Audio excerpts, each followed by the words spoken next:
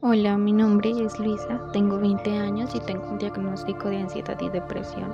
Cierta parte de mi vida diaria es afectada por esto, ya que en ciertos momentos siento una tristeza profunda sin alguna razón en especial. Usualmente yo me siento sola, perdida y avergonzada porque parece que soy la única persona que no puede poner ciertos pensamientos en orden. A veces en la mañana me cuesta levantarme porque me ahoga pensar en el futuro y me siento encerrada en un cuarto que no tiene salida. Pensar en el futuro me asfixia, porque temo no llegar a ser lo que siempre me he propuesto. Para esto tomo medicamentos como son la paroxetina, el cual me ha ayudado bastante durante algún tiempo. Sin embargo, llegan días de crisis donde todo parece gris de nuevo.